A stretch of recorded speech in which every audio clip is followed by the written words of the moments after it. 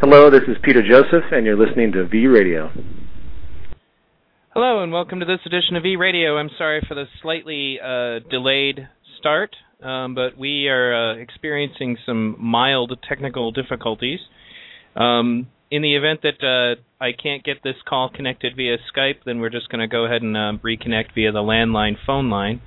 Once again, if this is your first time tuning into V Radio, please check out my website, v-radio.org. There you will find lots of archive shows like this one. In addition, you can go to my must-see TV list and see a list of free documentaries to watch on the Internet that I advise to anyone to check out. In addition to that, if you like what you hear on V Radio, this is a listener-supported effort. And as kind of an independent journalist, I'd like your support. Consider giving a donation to V Radio. So all of that said, it looks like Skype is going to give me some trouble, so I am going to go ahead and try to connect this person via their landline. And I'm going to apologize to everybody. I thought this would be worked out by now, but for some reason it isn't. Sometimes Skype, when you send a friend request, does not acknowledge it right away, and that is essentially what is happening here. So, one moment. Okay.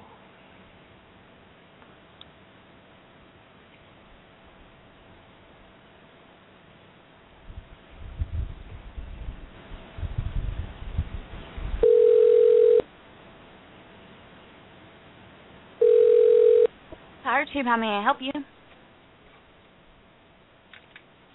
Hello? Hi, Power Tube, how may I help you? Yes, I'm sorry. Could you connect me to Doyle, please? There's, for some reason, something going wrong with his Skype. Yes, hold on.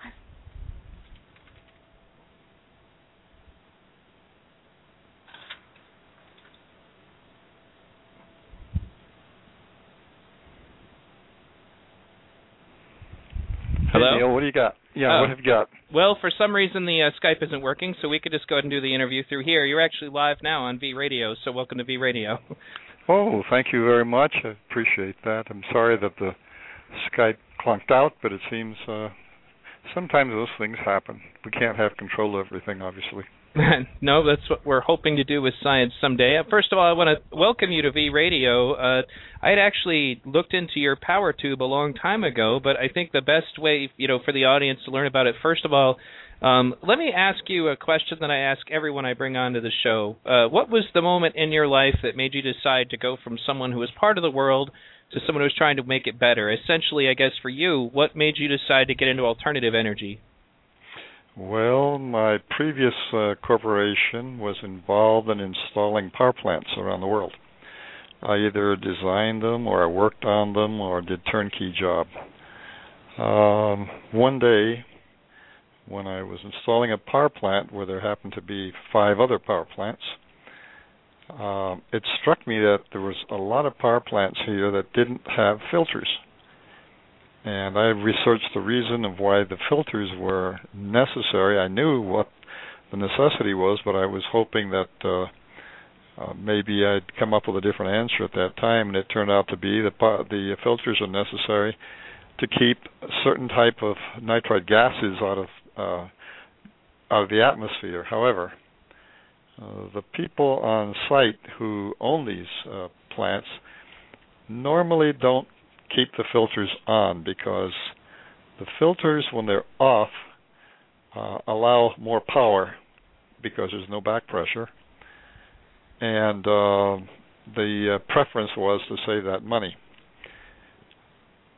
So at this time, there were several turbines going at one time, but the surrounding area was black and dark brown. And in those days, you weren't too sure what caused certain things, and you had heard about environmental pollution, but most of us didn't want to accept it. Right. As it turned out, this was my proof, because when I told them about this, the answer was, well, we don't have to put the filters on right now. I said, no, you better get the filters on, because that keeps it. What happened when the gases combined in that area and went to the atmosphere, they came down in the form of acid rain, and that's what made everything black and brown. in that particular area. Everything was killed off, more or less. So I stopped to think, and the thought was, hey, I'm part of the problem. What are you going to do about it? Well, I remember as a child, my folks were missionaries, and my dad caught me throwing a piece of paper on the floor. And I was on the roadway, rather, and he said, pick that up. And I said, what for? There's a lot of paper around here. He said, you don't be one of them. This is not our world. This was our Creator's world. We're here to take care of it. We're not here to dirty it up. And those thoughts rung in my ear for, I guess, a whole day and a half, and even I couldn't even sleep at night thinking about it. So I decided to sell my regular corporation and form a new one. First, I had to figure out what I wanted to do, and what I wanted to do was really find a way to provide clean, low-cost energy. And as I studied it more and more, I realized that the people that I wanted to help, who were basically third world countries, were sitting on their own energy. The only trouble was it hadn't been converted yet. In some cases, it had been converted with what we call the geothermal power plants. But the geothermal power plants use water. And water is becoming scarce. And also the fact that the water is recycled through the rock gathers up much more minerals, and the minerals, as they weigh heavier, filter on down into the underwater rivers that a lot of places use for their drinking water. These are the aquifer contamination problems. I kept studying the situation, and I thought, well, wouldn't it be nice if we could just use the heat and not have to use the water? So I studied other methods for almost 3 years before I decided what to do, and that was develop the power tube. But it wasn't as easy as I thought, and I'd used up a lot of my money from the sale of my previous corporation, studying other technologies available like wind and solar and that sort of thing. I came across the solution, remembering, as I was a child also, there was a lake I used to swim across. And I went on to the other side of this lake a lot back and forth. And one time I went across with a pair of fins and mask my parents got me. I think it was a birthday gift. And I was diving around this lake in Guatemala when all of a sudden I felt something hot hit my foot. And wondered what the heck that was. I brought my foot back out immediately and noticed that I didn't have any pressure on one leg. And I thought, what is going on? So I kind of bobbled up to the surface. When I got there, I pulled my fins up, and I noticed one was curled back. And a gentleman that owned one of the homes along the lake, when I went into the edge to see what was going on, told me, what you have just hit was a fumarole. You're lucky you didn't lose your leg. And then he explained to me what a fumarole was, and that's basically an outlet of very hot water from the lake that's been heated by a volcano. And I thought, wow. At that age, I was about 15, I think, I thought, why don't they harness this stuff? I mean, they could use a lot of power, and that stayed with me also. And these things combined to give me the idea that what I had to do was tackle the problem of how do we get that heat to combine into electricity and not hurt the atmosphere. That was basically it when I started out. So I studied it quite a bit before I started designing the power tube. The power tube basically has several patents within it because the items that are patented had to be designed and made, and made to work before the power tube could be put into any kind of use. And if those devices worked, okay, then we've got something to work on. So now we're on the process of getting them out to the customers. Well, let's talk about that actually then. Kind of take the listeners through what is the power tube, and what is it? What makes it different than other geothermal? Well, it doesn't use water, so I had to develop a technology which is called geomagmatic. Now, the word doesn't exist. I mean, not right now anyway in the dictionary. But if you look it up in the internet or put it into Google, it'll tell you that it's a new technology that I developed.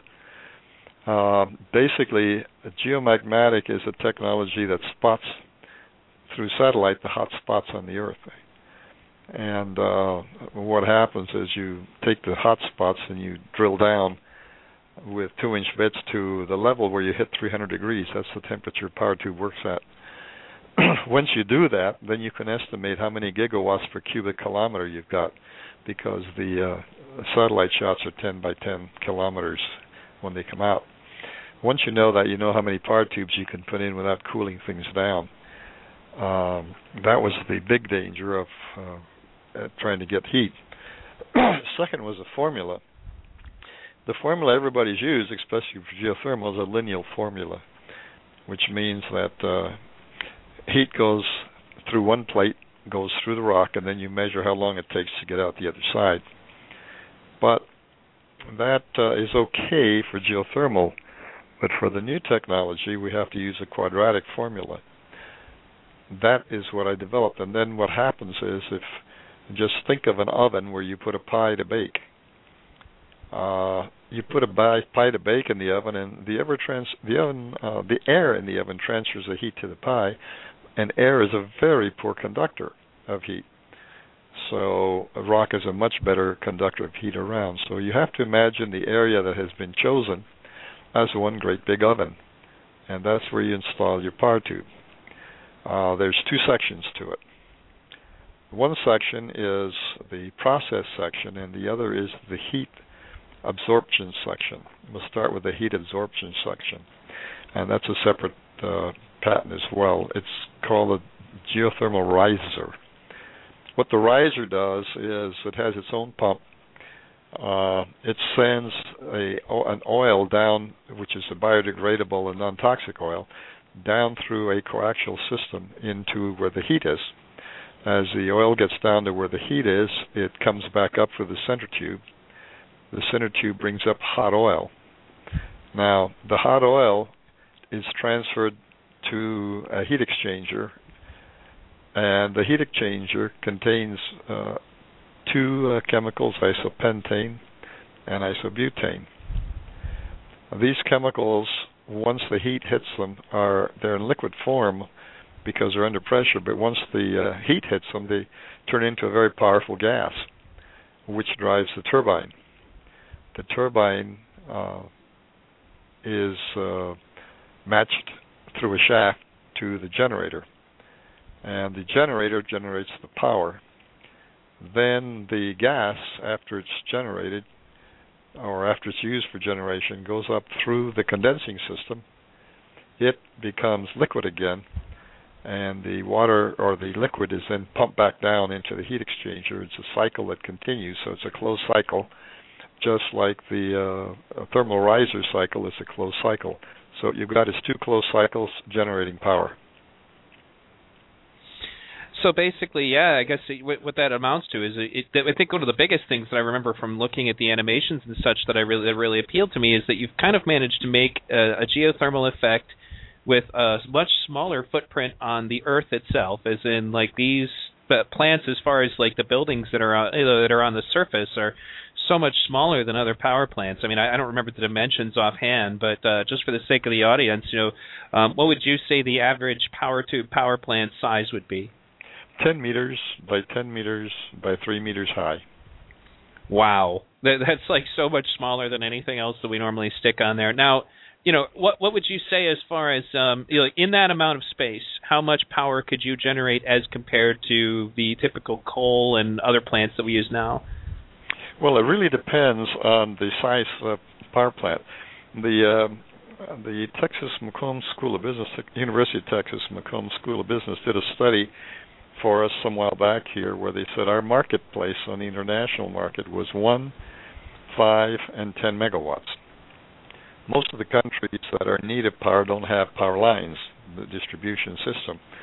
So the power tubes were originally built for the purpose of giving direct power to the source that needed it. However, they can be attached to the regular power system or the electric parks.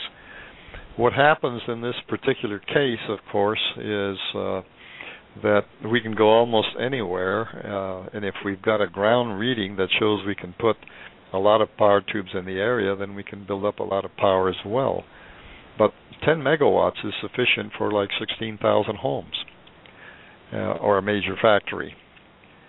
And that is quite a bit. Now, one thing that's very, very interesting about this whole thing, if you compare this to a hydrocarbon plant, let's say 10 megawatts for 1 year through a hydrocarbon plant, you are eliminating 400 tons of pollution to the atmosphere.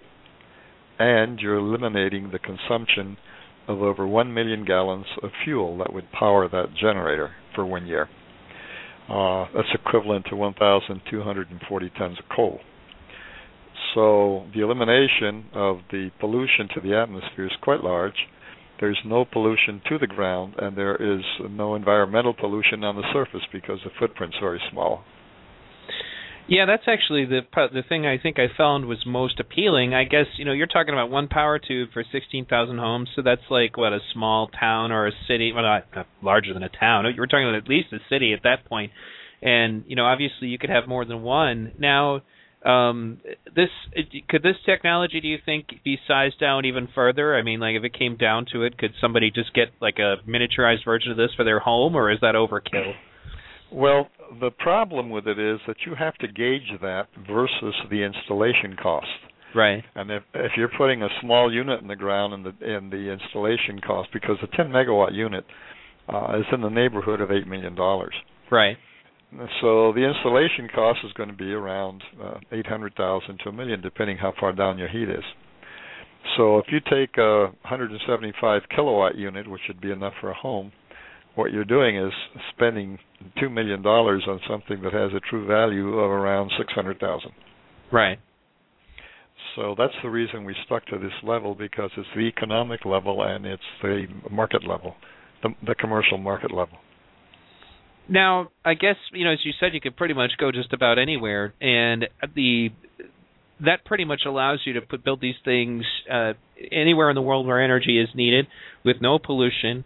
You're not talking about a very big building at all. I mean, you could probably stick this thing, in something the size of a parking lot, right? I mean, I'm not very good at math, but...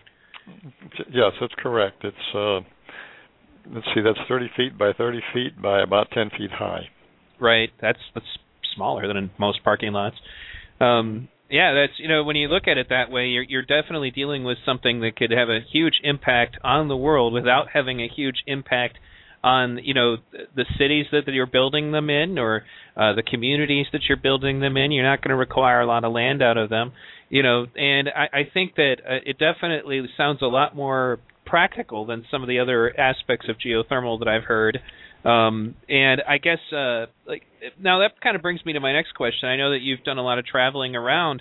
What is the reception that you've gotten so far for the power tube? It's tremendous. We have basically today letters of intent that total over 3,009 units. Those are the letters of intent we got, and preparing contracts for about half of them. But like in most places, I just returned from Chile. Chile hasn't got any oils or hydrocarbons to power their plants. They just don't make it. But they have tremendous amount of volcanic activity. They've got over 1,200 volcanoes all the way down the stretch. And we're looking at 6 of them that are being chosen for 10 megawatt units for the purposes of electrifying their railway from north to south. If that happens the way we feel, they're going to be saving 65% on their operating budget. That's actually an excellent. And now, you were talking about, what was it, like $8 million to make one of these things? That's correct, yes. Okay, is that like a conservative estimate, or is that leaving some room for complications, or? That's pretty conservative. The interesting part, if you want to trace it into gallons, I can't tell you where the bases are, but our government or our DOD has bases in a certain place where they have to fly the fuel in. Mm-hmm. By the time they've flown the fuel in, it costs them $60 a gallon. And what happens then is you and I, the taxpayer, pays for that. And they were just recently told by Congress in a hearing to find a way to cut their budget because apparently they were using 40% of the energy that we have in the U.S. So if you put a power tube in a base like that, which is, let's say, a 5-megawatt unit, it draws it down to an equivalent of 19 cents a gallon, and that's a pretty big drop. That's a humongous drop. So basically then, $8 million is actually not that bad, as compared to, the kind of astronomical prices that I've heard for many other power plants, obviously even including the alternative energy plants. And so basically, I think after looking at this, it almost seems like, it's amazing to me that this technology has not gotten more attention, because it's kind of like a silver bullet in some ways to a lot of the problems that we've had with energy dependence on fossil fuels. And I guess now that you've gone this, you've been at this now. I mean, when would you say that you finished this invention, and how far have you come since you finished? Well, I've been on it for 11 years, and we just finished the final patents and some of the testing this year. As a matter of fact, we got the new patents lined up for the thermal riser, for example, which is a brand new, highly efficient unit. It's different than the coaxial thing that we built, and we've been able to really. We've been trying not to get too much work out there lined up for us, because this is going to take, the way it's going right now, it's going to take a pretty large factory to start processing these things out. Well, I'm glad that you were able to get as far as you have, and I hope that more people, get an opportunity to see this technology in action as things develop. And I want to thank you again, Doyle, for being on the show today. I guess, that was actually one more question I did have. This had to do with as compared to other geothermal systems. Now, there has been a concern in the past about geothermal systems producing more seismic activity, like earthquakes and such. Do you feel the power tube design will alleviate that? Yes, because it's not removing or cooling down the water. The water circulating and the heat is expansive. It's expanded, basically. And when you drill down to create an aquifer supply source, what you're doing is you're drilling a hole into a hot area, then you're pouring cold water down it. When you do that, of course, it's got to explode, go somewhere, and so the energy that's created by that cold water hitting the hot area is what creates those seismic events. And there have been quite a few of them, actually, and nobody really wants to own up to them, but there have been quite a few. And where ours is very, very different, all we're doing is taking the heat that's being produced by the ground, and that's why we call it geomagmatic. That's awesome. I actually have a question here from one of the audience. Do most countries have suitable hotspots? Yes. Here's the situation. Most geologists from the ones university that I know will tell you that if you go down to 7,500 feet, you're going to hit 600 degrees temperature around the world. However, we need only 300 degrees to operate, so we don't have to go that far down. And many times ours is right on the surface. I'll give you an example. In Guatemala, we're getting ready to harness a volcano. The volcano, as we have studied, has 350 gigawatts of energy. And what we're going to do is build an electric park with 110 megawatt units.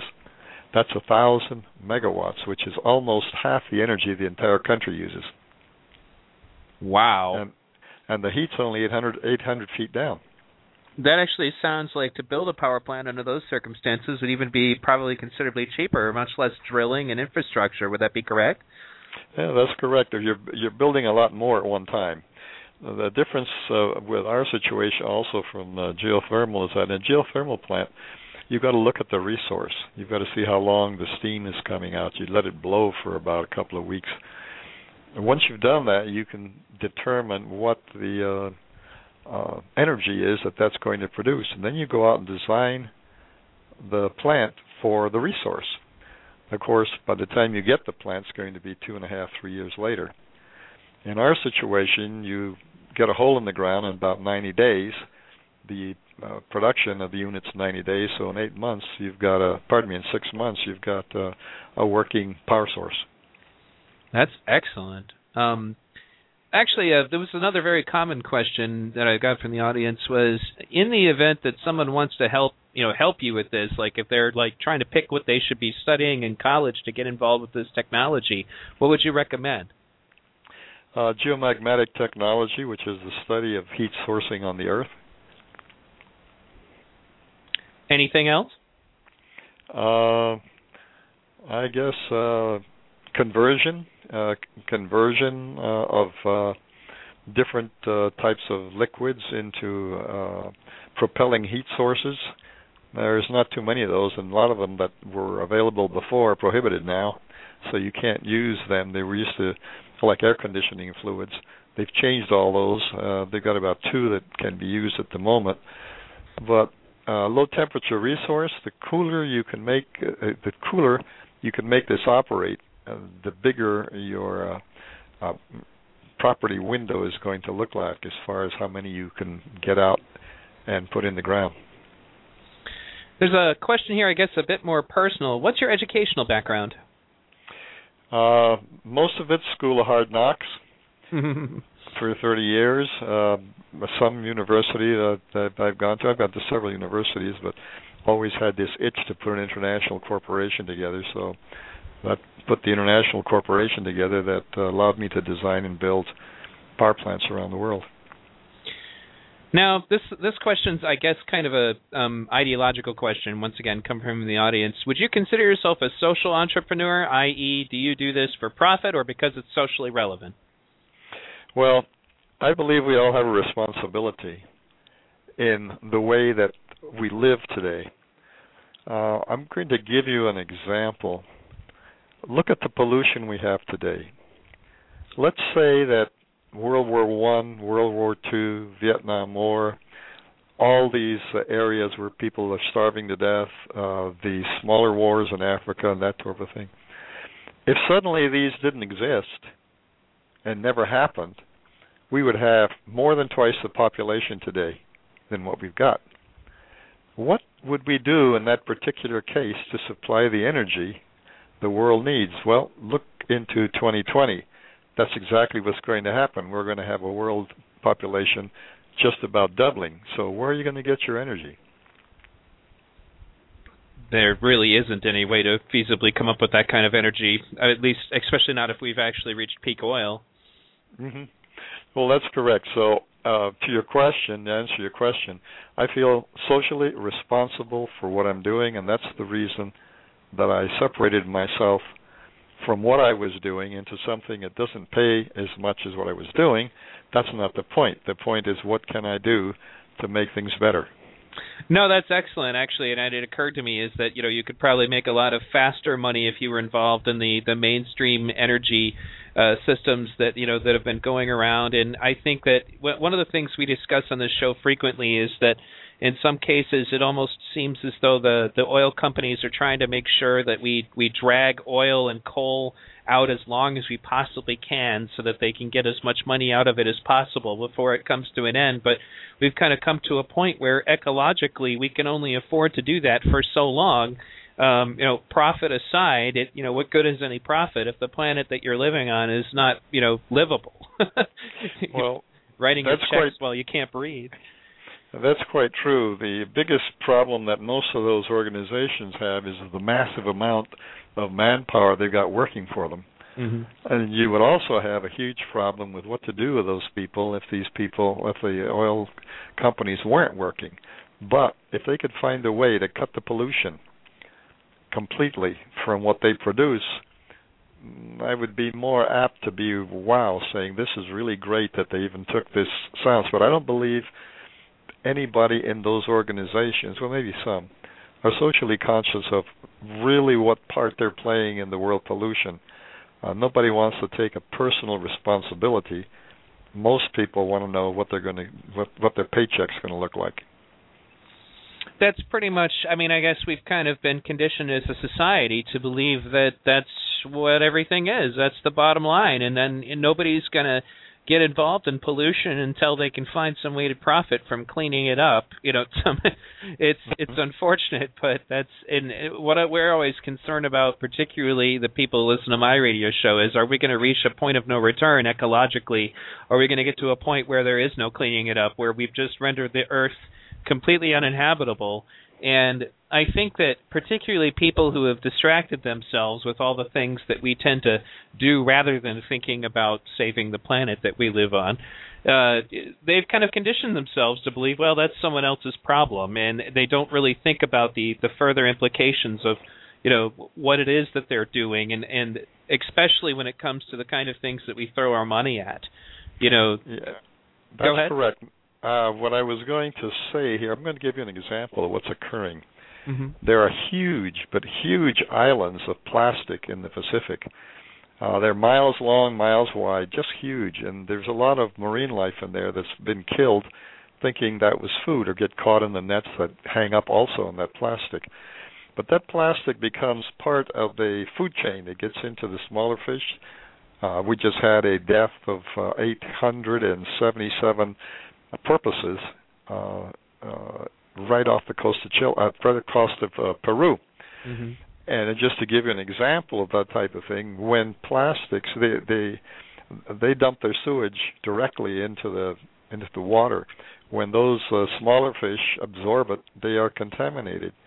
Once the larger fish get it, sometimes, especially the dolphins and whatnot that were killed down there, they have pains in there like you and I would have in our stomachs, and they go up on the beach to relieve that pain. They don't want to move around.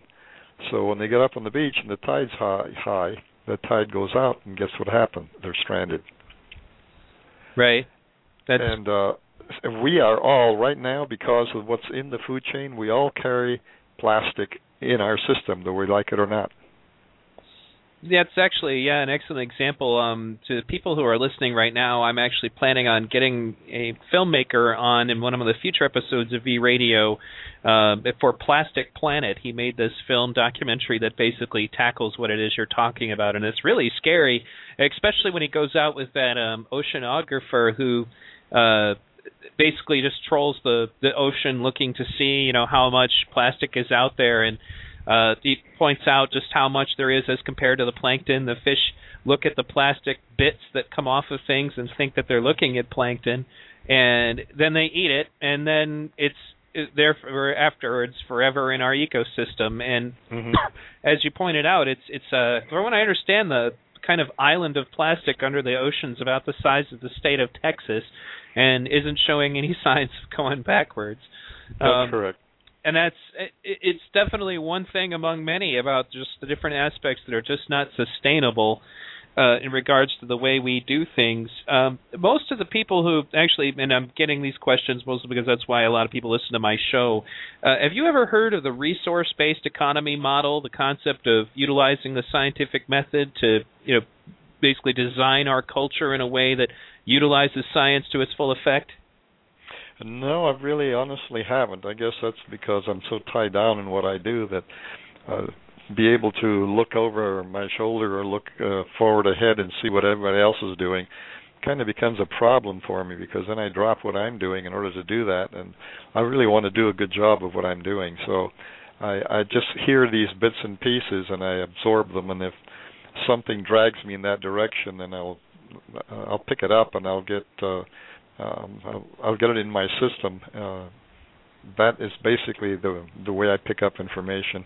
I know exactly what you mean. I have the same problem when I'm working on creative projects. I do creative writing projects and such, and I have to kind of stay focused, and if I don't, then I'll end up neglecting it. I'll get, I guess ADD would be the term, start looking at a bunch of other things. I guess the one of the reasons why is that the technology that you're describing would work perfectly in most of the things that, we discuss here on this show, is just the idea that, technology like yours for energy should be the mainstay of energy. We should be doing things like that as this is how we get energy out of the earth, rather than the things that we have been doing, which are old science. They might be more profitable because they're less efficient. In fact, they are more profitable because they're less efficient. And just kind of take the same approach of okay, we have a problem. In this case, we're talking about energy. We solved the problem. You've solved a lot of the problems that are associated with geothermal energy. I think you've made it affordable. That's one thing that people have always complained about, is that the infrastructure would be so huge. You've made the imprint of it smaller, which is another problem that we've been trying to solve. And you kind of apply that same scientific method to everything. Is there a poverty problem? Well, how do we go about solving that problem in a logical, rational way, as opposed to electing politicians who are probably going to be in the pockets of whomever is willing to pay them the most, which of course are going to be the people who are in a position to do so, not necessarily always have the best interests of Earth in mind. And that's basically the principle behind it. I guess I look forward to hearing more from you as this project develops, and I look forward to hopefully seeing a power tube power plant. Have you gotten any of these things built anywhere? Is there anywhere anybody can see them? Our very first one is going into a very critical place, which is called Easter Island. Originally, they were going to put windmills on Easter Island, and then they said, no, that ruins the whole landscape of the place. Then they're going to put solar units out there, and they said, no, it takes up too much territory to supply the power we need, and we don't want these big things sitting out there, clouding up the ground that we need to use. And so their generators are all like World War II type generators that feeding with diesel fuel, and cost a fortune to bring the diesel fuel from Chile, which is 1,500 miles away. And this is going to resolve their problem quite a bit. And then we've got the one in Guatemala we're working with, and we have some sample ones that we're getting prepared to put down so people can go take a look at them. But the biggest problem that we've always had is finance. And whenever we get involved in this situation and we need funds, always somebody shows up that says, okay, but I'll run the show. And when they want to run the show, what they want to do is take advantage of the new profit margin between our cost and the regular market price. They're not interested, basically, in what I'm interested in, which is basically reducing worldwide pollution. They just don't seem to want to even think about it. All they want to think about is that profit margin. So we've had about 18 companies and organizations that have offered to finance everything, provided we do it their way, and it's just not going to happen.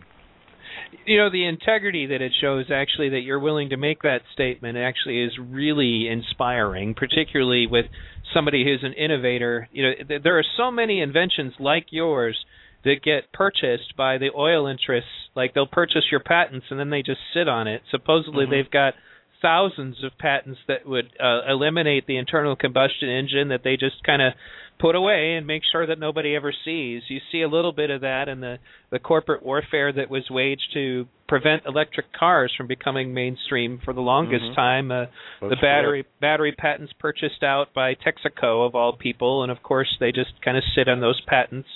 Especially combined with technology like yours, electric cars would be considerably more viable.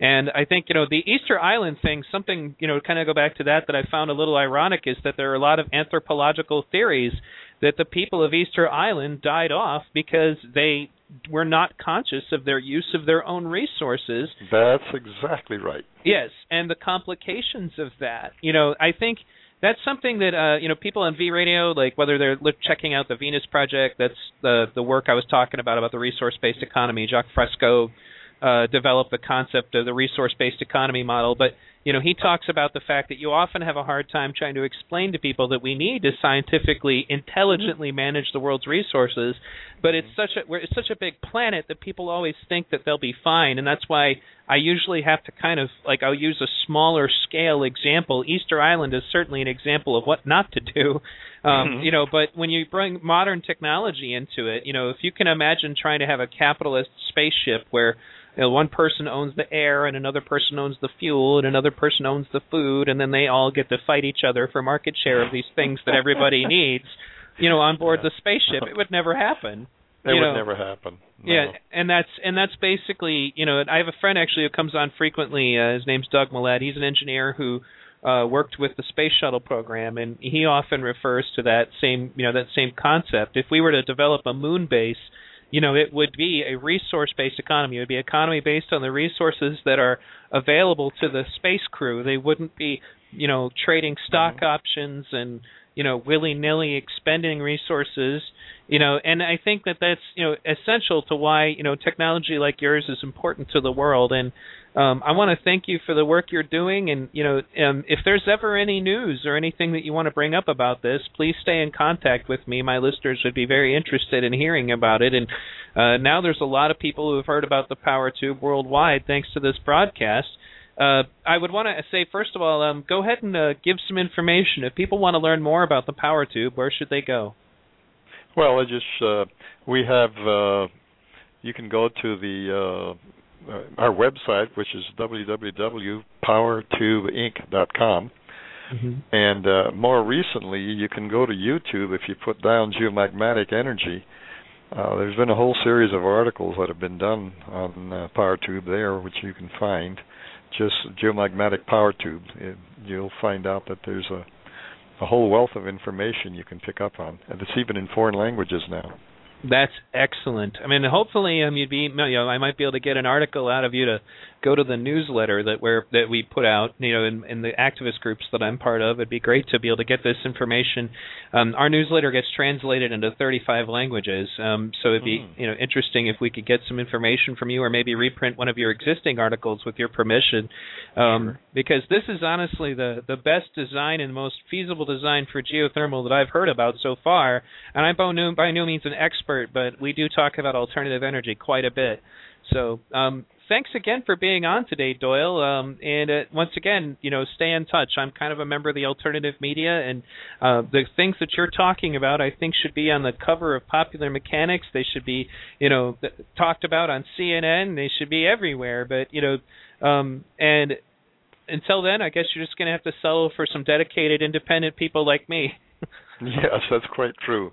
Well, we do what we can without selling out, I'll tell you that.